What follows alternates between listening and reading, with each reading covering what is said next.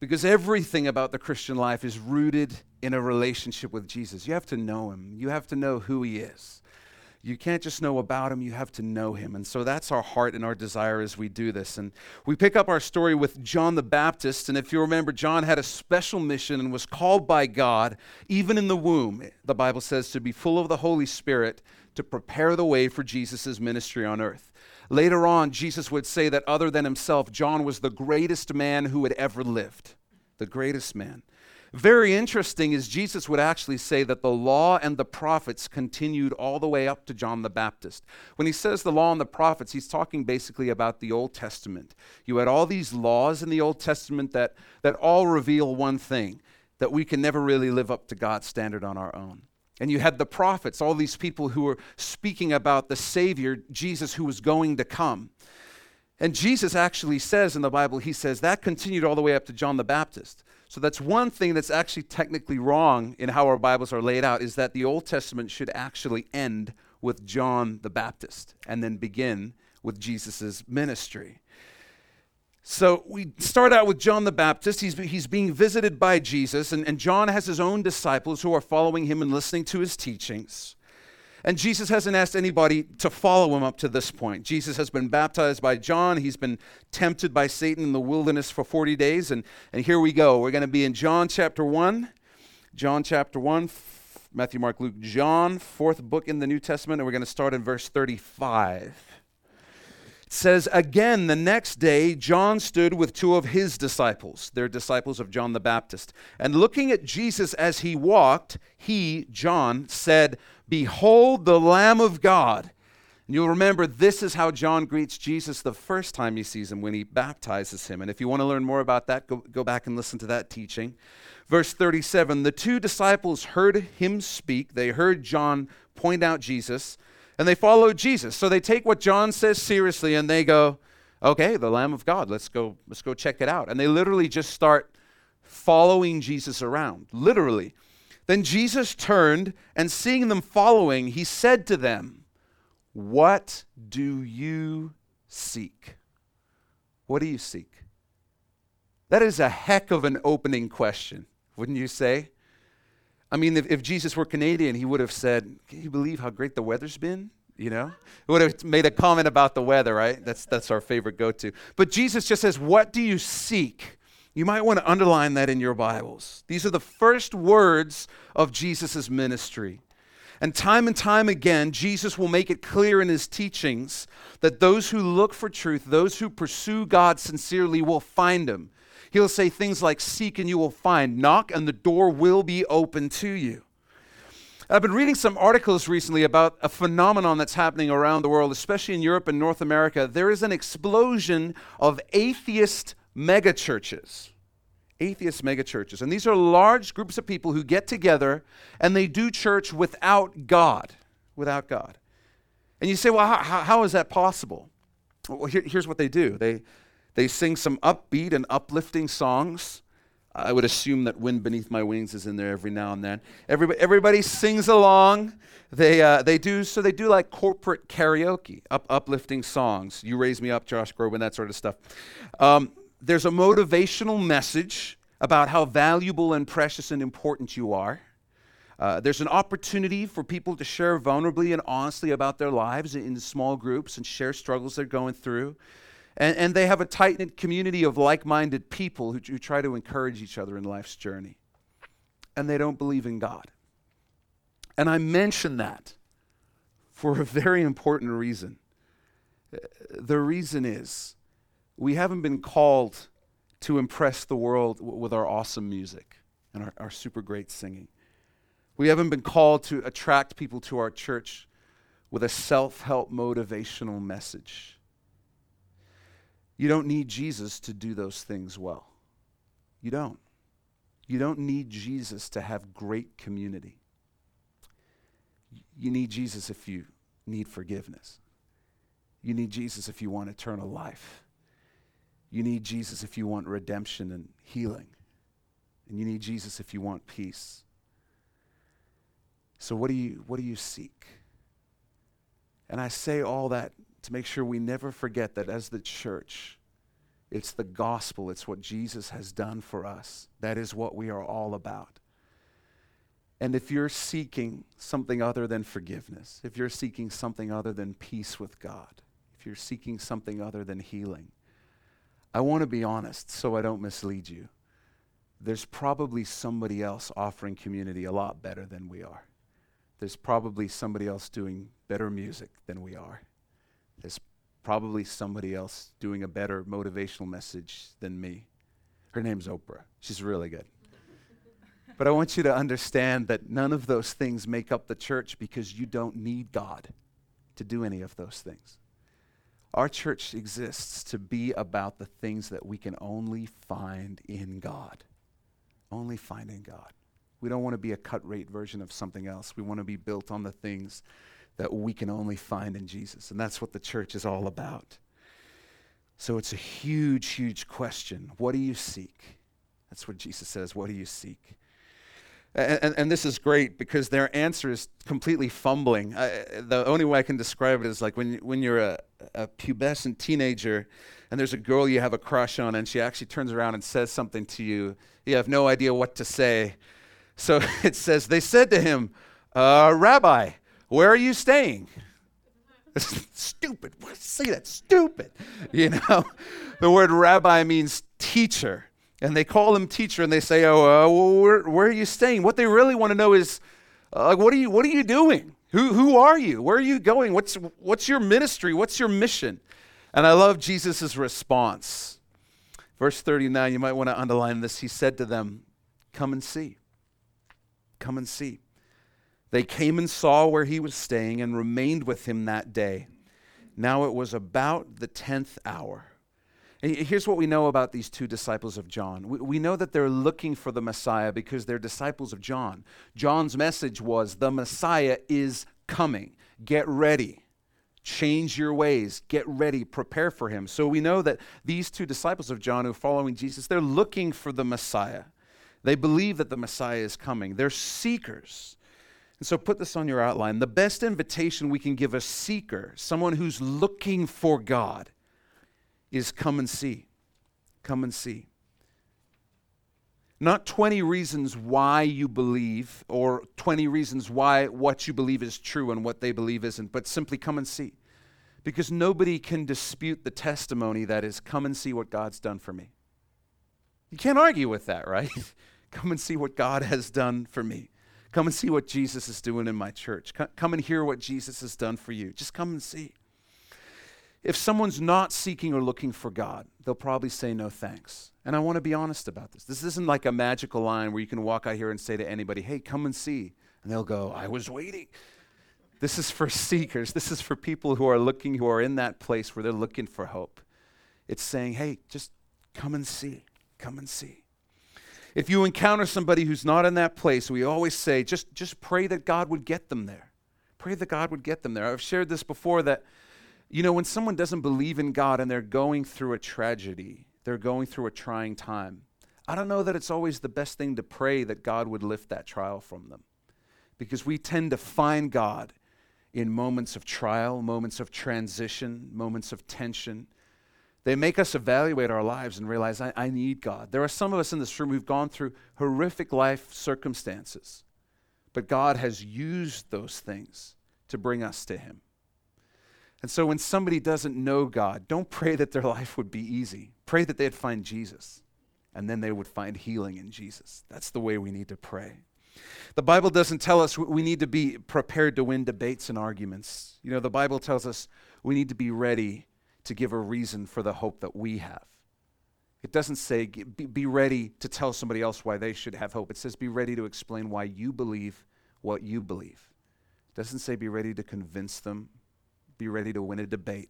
It says you got to know why you believe what you believe. And then you just say, this is what he's done for me. Come and see. Come and hear what he wants to do for you. It takes a lot of pressure off. Jesus really echoes the words of the psalmist who said, taste and see that the Lord is good. Taste and see that the Lord is good. Blessed is the man who trusts in him. When it says the 10th hour in that verse, that would be around 4 p.m., and just notice this. These two disciples of John, were so impacted when they met Jesus, they could tell you what time it was when they met him. They could tell you what time it was. That's what it's like when you really meet Jesus. It's not like, that's interesting. You never forget it, and nothing's ever going to be the same when you have that moment where you really meet him. Let's continue, verse 40. One of the two who heard John speak and followed him was Andrew, Simon Peter's brother. This is going to be important to come back to. Notice that Simon Peter hasn't even been introduced yet, but Andrew is introduced as Simon Peter's brother. It's a little weird. We'll come back to that. So at first, Andrew found his own brother Simon, which is Simon Peter. He goes by Simon at this point. And he said to him, "We have found the Messiah," which is translated the Christ. And he brought him to Jesus. Notice that Andrew's testimony to his brother is simply, I found the one that we've been looking for. The hope we've been looking for, I found him. Come and see him. You know, we don't have a book of Andrew in the Bible. We don't. He's faithful all the way to the end. He's martyred at the end of his life. He's killed for his faith. We don't really know much about him after his time with Jesus. The first person he led to Jesus was his own brother, Peter. And it should say Simon Peter, Andrew's brother, because Andrew's been introduced first in the story, but Andrew's always referred to as Simon Peter's brother many, many times in Scripture. But the first thing he does is he leads Peter to Jesus. Peter goes on to become one of the great church fathers, starting the first church. Peter is the man who preaches in Acts 2, the day of Pentecost, and 3,000 people respond to his teaching. Andrew was the one who led him to Jesus. When the crowd of 5,000 needed to be fed, it was Andrew who brought the little boy to Jesus. And later on, when a contingent of Greeks came to meet Jesus after hearing about him, it's Andrew that brings them to Jesus. And don't ever underestimate what God can accomplish through a simple ministry of saying, "Come and see Jesus. Come and see Jesus. Come and see Jesus." The great story goes that Billy Graham was led to faith by a farmer, and Billy Graham was probably the only man that person ever led to Jesus. He's a pretty good guy to lead to Jesus. But he had no idea who Billy Graham would go on to become, or the millions of people that would respond to Billy Graham's teachings. Don't ever underestimate what God can do through a simple ministry of, hey, come and see what he's done for me. Come and hear what he wants to do for you. And that was Andrew's ministry. So back to our study. Jesus meets Simon Peter, who's going by Simon. And now when Jesus looked at him, when he looked at Simon, he said, "You are Simon, the son of Jonah. You shall be called Cephas," which is translated a stone. So he's going by the name Simon or Simeon at that time before this interaction with Jesus. Jesus meets him. There's got to be something incredibly authoritative and magnetic about Jesus, because that's an odd way to meet somebody and be like, "Hey, your name's Jordan. It's going to be Barry from now on." Like, all right, just go ahead, change my name. Sure, I don't know anything about you. But there's no rejection of that by Simon Peter. He accepts it. And he's changing his name to Petros or Peter in modern English. And this is huge because he knows his real name, but he says that's not your name anymore. It's not your name anymore. There's something much deeper going on here. And he literally calls him Rocky, is what he's calling him. You're going to be Rocky. That's a cool name, but it's loaded with meaning because he's calling Peter a rock of a man. It's significant because at this point, Peter is not a rock of a man. Not anything close. Later on, when Peter has officially become one of Jesus' disciples, Jesus will say, "You are Peter, and on this rock I will build my church, and the gates of hell will not stand against it." It's quite a promise to have from Jesus. And it's Peter later on who would walk out on the water to Jesus. And many of you know the story. Peter loses faith and falls towards the end. But don't miss the point. Peter walked on water. He walked on water. Now flash forward to the night when Jesus is arrested. Where's Peter? The rock. Peter is hiding in the shadows, denying even knowing Jesus to a little slave girl in a one-on-one conversation. Not very Rocky-like. Not very Rocky-like at all. But Jesus doesn't give up on Peter. And we know the story.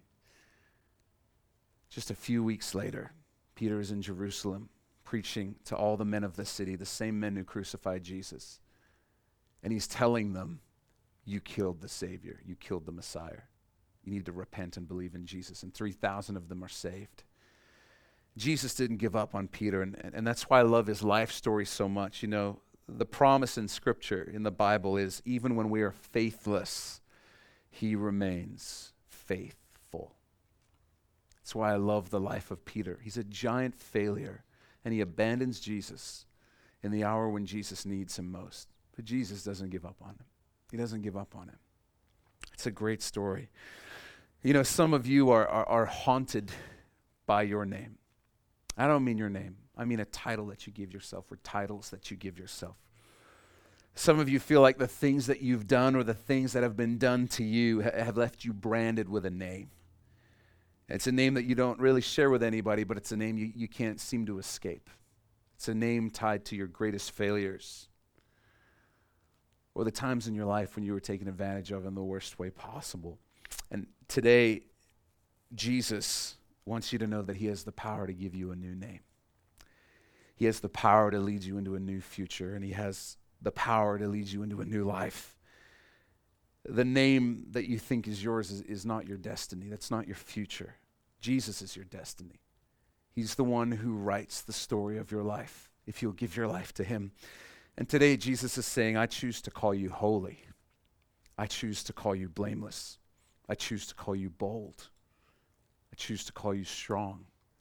I choose to call you a man of integrity, even though you don't feel like you're that right now. I choose to call you a woman of exquisite beauty. I choose to call you wise. I choose to call you blessed, full of self-control. I choose to call you joyful. Jesus can do that because he has the power to make it so.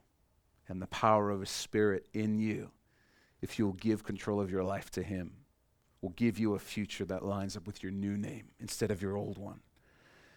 And so here's the deal. Jesus has given us new names.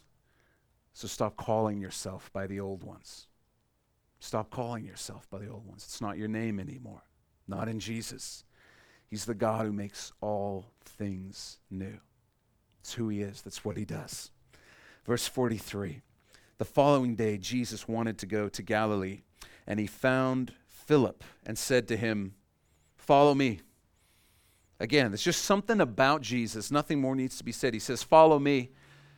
And I think what Jesus is saying is, he's like, you've literally got nothing better to do. Literally, you have nothing better to do than follow me.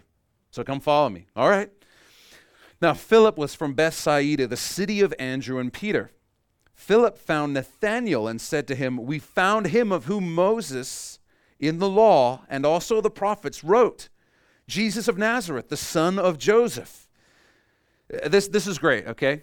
So for those of you that are into in-depth biblical study, this is predestination, this is election, this is free will, everything here, because Philip runs around saying, we found him. We found him.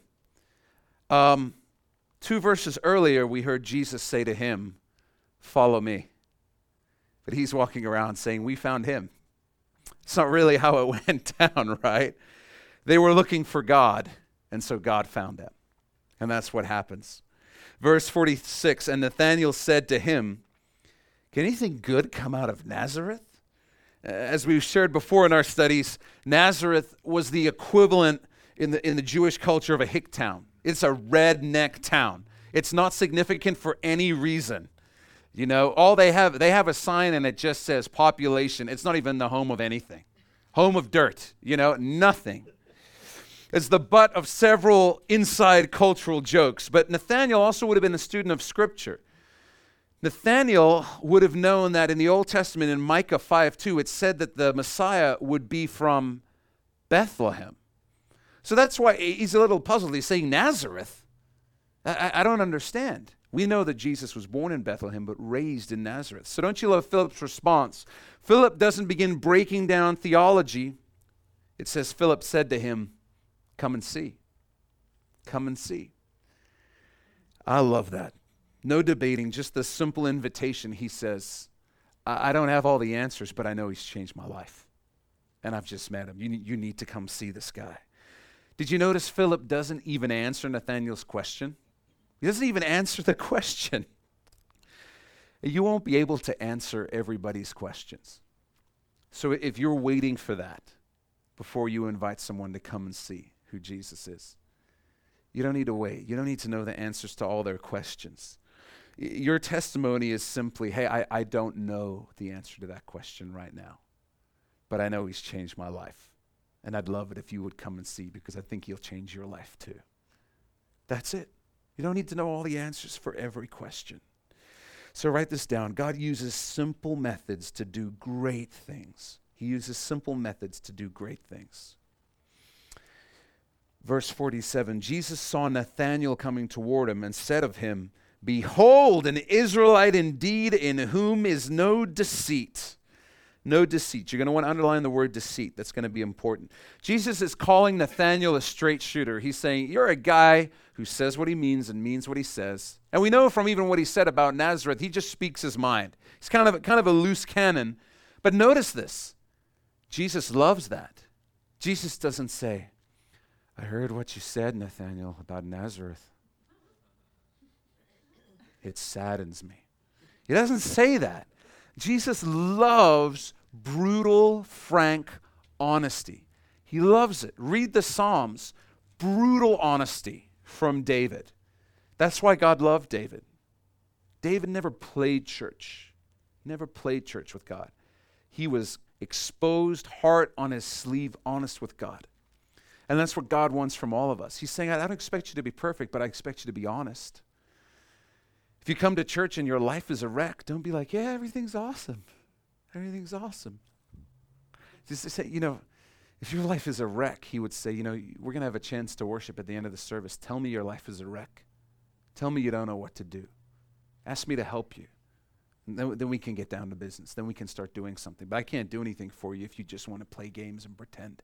Jesus loves honesty, and so he takes to Nathanael right away. Nathanael said to him, how do you know me? Jesus answered and said to him, before Philip called you, when you were under the fig tree, I saw you. Now this is something very, very interesting, because notice the next verse. Nathanael answered and said to him, Rabbi, you are the Son of God. You are the King of Israel. So here's the deal. Jesus is claiming a psychic vision of Nathanael. He's saying, I saw what you were doing. I wasn't anywhere near you. I saw what you were doing before Philip came and told you to come and meet me. But the response Nathanael gives seems a little out of whack for what Jesus is doing. And here's what I mean. A fig tree is the national symbol of Israel. It is in Scripture, and it still is today. And anyone who was a student would generally study outside under a fig tree. And they're all over the place in Israel if you go there. These four men we're meeting are all teenagers, by the way. They're 15, 16 years old, most likely. And so it's very probable that Nathanael is still in the educational system of the time, which is why he makes a joke about Nazareth. But he is so amazed at what Jesus says about seeing him, it doesn't really line up, because Jesus saying, okay, I saw you under the fig tree would be like me saying, hey, I saw you on your sofa before you came to church today. Maybe you weren't on your sofa, but there's like a 1/3 chance, right? It's not amazing. So what's really going on here? What's really going on here? All signs point to Nathanael being under a fig tree studying, and most likely he's studying Genesis 28, and I'll tell you why I believe that. Genesis 28 is the story of Jacob. Jacob in the Bible is the brother of Esau. He's a trickster. That's his name. That's his legacy. The name Jacob means trickster, deceiver. He tricks his own brother out of his birthright and blessing. He steals most of his uncle Laban's possessions by deceiving him as well. And here's what's interesting. When Jesus says, an Israelite in whom is no deceit, the word for deceit is actually the word guile. It's the same word for guile, and it's also the same word for Jacob. So Jesus is saying, an Israelite in whom is no Jacob, is what he's saying to him. And so Nathanael is stunned, because in Jesus' introduction, Jesus is saying, I saw what you were reading under the fig tree before you even came here. That's why Nathanael is astonished. And we're going to see that Jesus is going to make another reference in just a few verses to Jacob's story again. And I think you'll find it very, very compelling, very convincing. Jacob realized that what he wanted most was God's blessing. One night, he literally gets visited by God and he wrestles with God. And he realizes that more than riches and wealth, what he really wants is he wants God's blessing. He wants to know that God is with him. That's worth more to him than anything. From that moment on, God changes his name, and his name changes from Jacob to Israel. Instead of being deceiver or trickster, his name suddenly becomes governed by God. Governed by God. I love it when God changes a name. It's always a good thing. And so when Jesus says to him, behold, an Israelite indeed, in whom is no deceit, he's saying there's no Jacob in you. And that's why Nathanael says, Rabbi, you are the Son of God. You're the King of Israel. Now hang with me here. Verse 50, Jesus answered and said to him, because I said to you, I saw you under the fig tree, do you believe? You'll see greater things than these. Jesus is saying, I'm just getting warmed up. You're not going to believe what you're going to see if you start following me. And he said to him, Jesus said to Nathanael, most assuredly I say to you, hereafter you shall see heaven open and the angels of God ascending and descending upon the Son of Man. Now you hear that and you go, that's kind of a weird thing. That's an allusion to only one other place in Scripture. It's called Jacob's ladder. In the story of Jacob, one night he's on the run from his brother Esau because his brother is mad that Jacob has deceived him and stolen his birthright, lays down his head on a rock to go to sleep, and he has a dream. And he sees a connection between heaven and earth in this dream in the form of a ladder, and he sees angels going up and down this ladder, Jacob does. And it's just a sign to Jacob, hey, God is with you. God is doing a work from heaven on the earth. He's with you. Jesus points back to this. And so what Jesus is saying to Nathanael, he's saying, Nathanael, remember that story, the one you were just reading this morning? He says, I'm the ladder. I'm the ladder. I'm the connection between earth and heaven. I'm the way to God. I'm the way to eternal life. I'm the link. It's me. And so you see these two places where Jesus references the story of Jacob. He sees Nathanael and he says, an Israelite in whom is no Jacob. And then he references Jacob's ladder just a few verses later, implying that he had seen him studying. And he's just blown away by the power of Jesus in that moment. We're going to keep our story going into chapter 2 because this is where we're going to find out where Jesus takes these four men. So they start hanging out with Jesus. And as we go through the life of Jesus, you're going to realize I can't imagine many things more exciting than being 15 or 16 and just starting to follow Jesus around. You have no idea what's going to happen day to day. Something crazy could happen any day. So here's what happens. In verse 1 of chapter 2, it says, on the third day, there was a wedding in Cana of Galilee, and the mother of Jesus was there. That's Mary. Verse 2, now both Jesus and his disciples, if you're keeping track at this point, it's Andrew, Peter, Philip, and Nathanael, they were invited to the wedding. And when they ran out of wine, the mother of Jesus said to him, they have no wine. Classic passive-aggressive mom, right? Doesn't actually ask Jesus to do anything. She just goes, oh, they have no more wine. It's too bad. It's probably going to ruin the whole wedding. You know, classic passive-aggressive, right? And so despite what it sounds like in the next verse, Jesus isn't being corrective. He's actually speaking with a term of endearment. Jesus says to her, he says, woman, what does your concern have to do with me? My hour has not yet come. What Jesus is saying is he's saying, it's not the time yet for me to reveal myself as the King of Kings. It's not time yet. The Father hasn't told me to do that yet. That time later on is called Palm Sunday in Scripture, when Jesus rides into Jerusalem and he declares himself to be king and receives worship as king from people. But Jesus is going to end up doing a covert miracle here because it's very hard to say no to your mom, if you haven't noticed that, okay? So now notice the next verse. Jesus' mom completely ignores what Jesus just said. Verse 5, his mother said to the servants, whatever he says to you, do it. She completely ignores what Jesus said. But what a principle. What a principle. You're going to want to put this on your outlines. If we want to see miracles in our lives, we need to start by doing whatever Jesus says. She doesn't know what Jesus is going to do, but she knows that if he's going to do something, people need to do what he says. So she says, just do whatever he tells you. Just do it. That's the principle. So let me share this with you because this is huge. Before you go to counseling, before you ask a wise Christian person for advice, before you even pray about something in your life, if there's an issue, if you feel like God's work in your life is just blocked, before you do any of those things, ask yourself, is there something Jesus has asked me to do that I am not doing? He has not forgotten about it, okay? He's not forgotten about it. And he's not going to be okay with any of us saying, let's come back to that later. I need you to do this for me now. It's not how God works. If you're wondering what the issue is and you know there's something he's asked you to do you're not doing, that's the issue. Start there. Don't think it's not related. It's related. Start by doing whatever God says. Verse 6, now there were set there 6 water pots of stone according to the manner of purification of the Jews. We'll talk about that next week, containing 20 or 30 gallons apiece. Are you tracking with me that these are big pots? That's a lot of liquid. By my math, that's somewhere between 120 and 150 gallons. And when I read this story in my mind, I'm picturing Mary standing there with the servants, you know, just awkwardly like looking at Jesus. I got these pots. I got these servants. There's no more wine.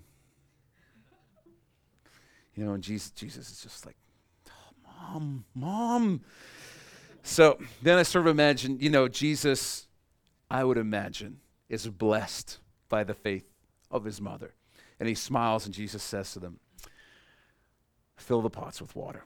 Fill the pots with water. And they filled them to the brim. And he said to them, draw some out now. Take it to the master of the feast.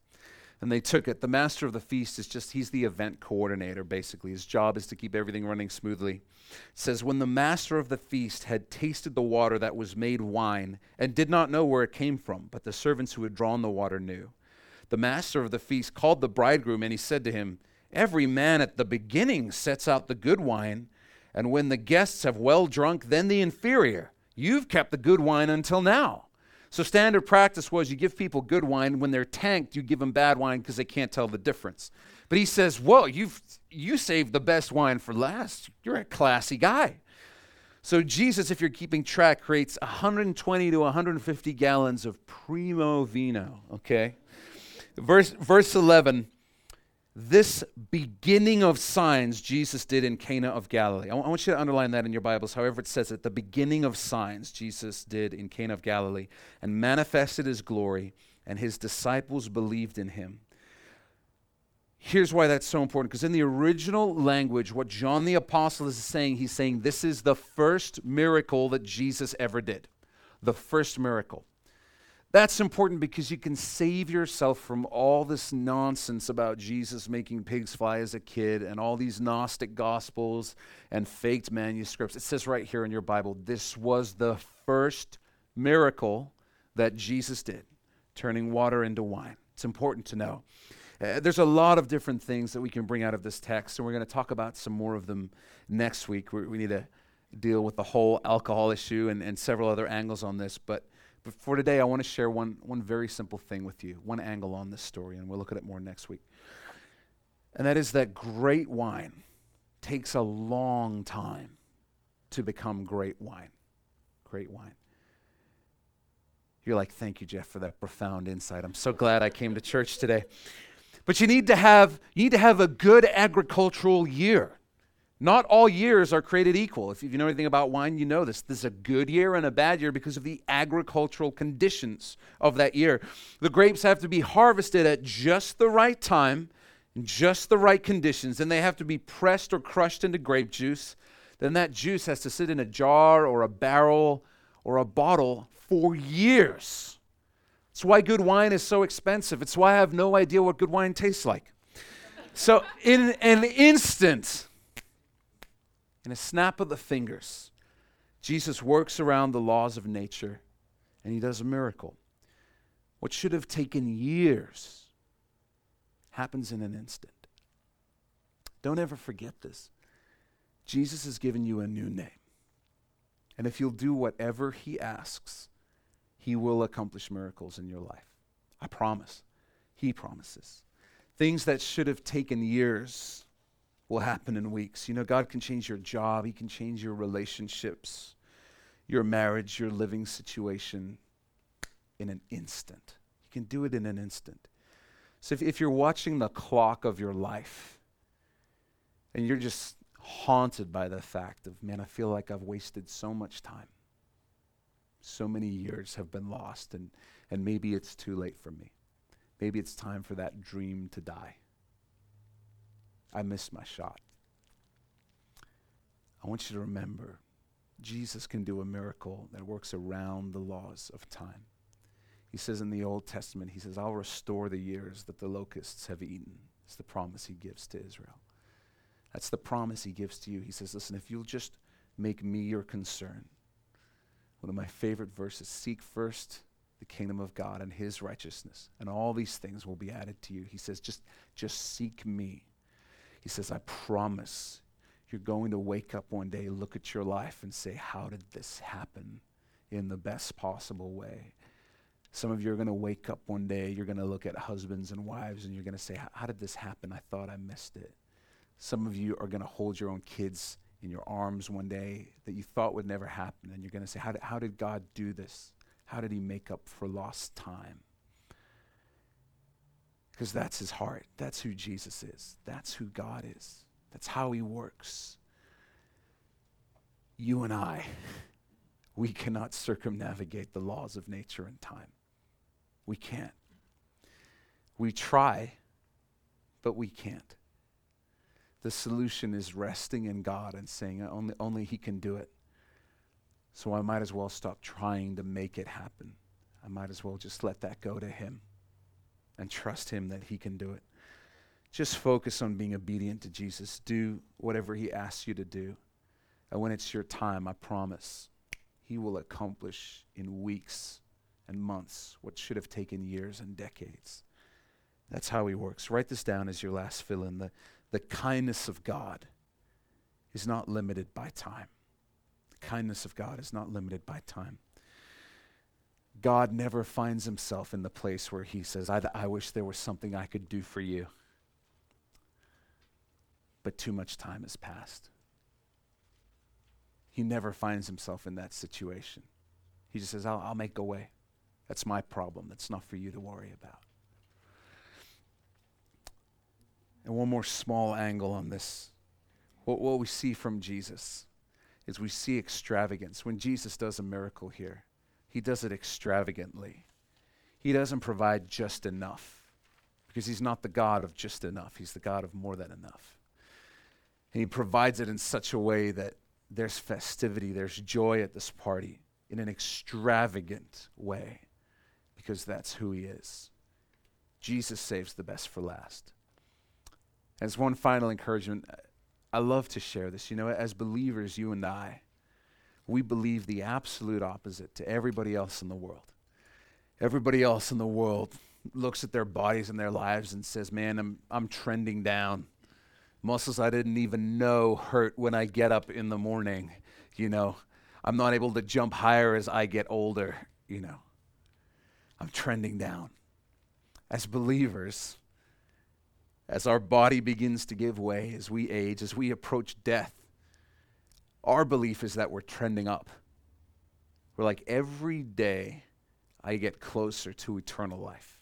Every day I get closer to a new body, a maintenance-free six-pack. This thing is coming, you know. We believe we're trending up. We're trending up. That's the great hope of the Christian life, is Jesus has told every single one of us, hey, I've saved the best for last for you. I've saved the best for last. Your last breath on this earth will be the best breath you ever take because of what's going to follow it. I'm saving the best for last. And you're not going to believe it when you get to taste it. That's the promise of Jesus. Even as we look at the world around us, the Bible tells us that as things get more and more hopeless in the world, Jesus is getting closer and closer and closer to taking us off the world to be with him. So while everybody else is panicking and losing hope, we look at it and we say, everything's going according to plan, according to what Jesus said. But we are never without hope, because if you believe in Jesus, you are trending up, because he saved the best for last.